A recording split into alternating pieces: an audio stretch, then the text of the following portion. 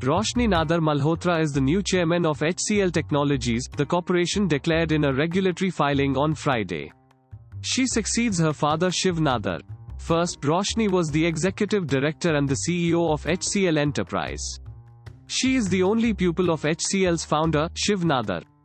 In 2019, Roshni was indexed 54th on the Forbes World's 100 Most Powerful Women list. According to IIFL Wealth Hurun India Rich List 2019, Roshni Nadar is the wealthiest woman in India. Thanks for listening to the latest news Suno. Download the latest news Suno app or visit latestnewssuno.com. Subscribe to our podcast on Spotify, iTunes or Google Podcast. अब news सुनो बस 60 second में।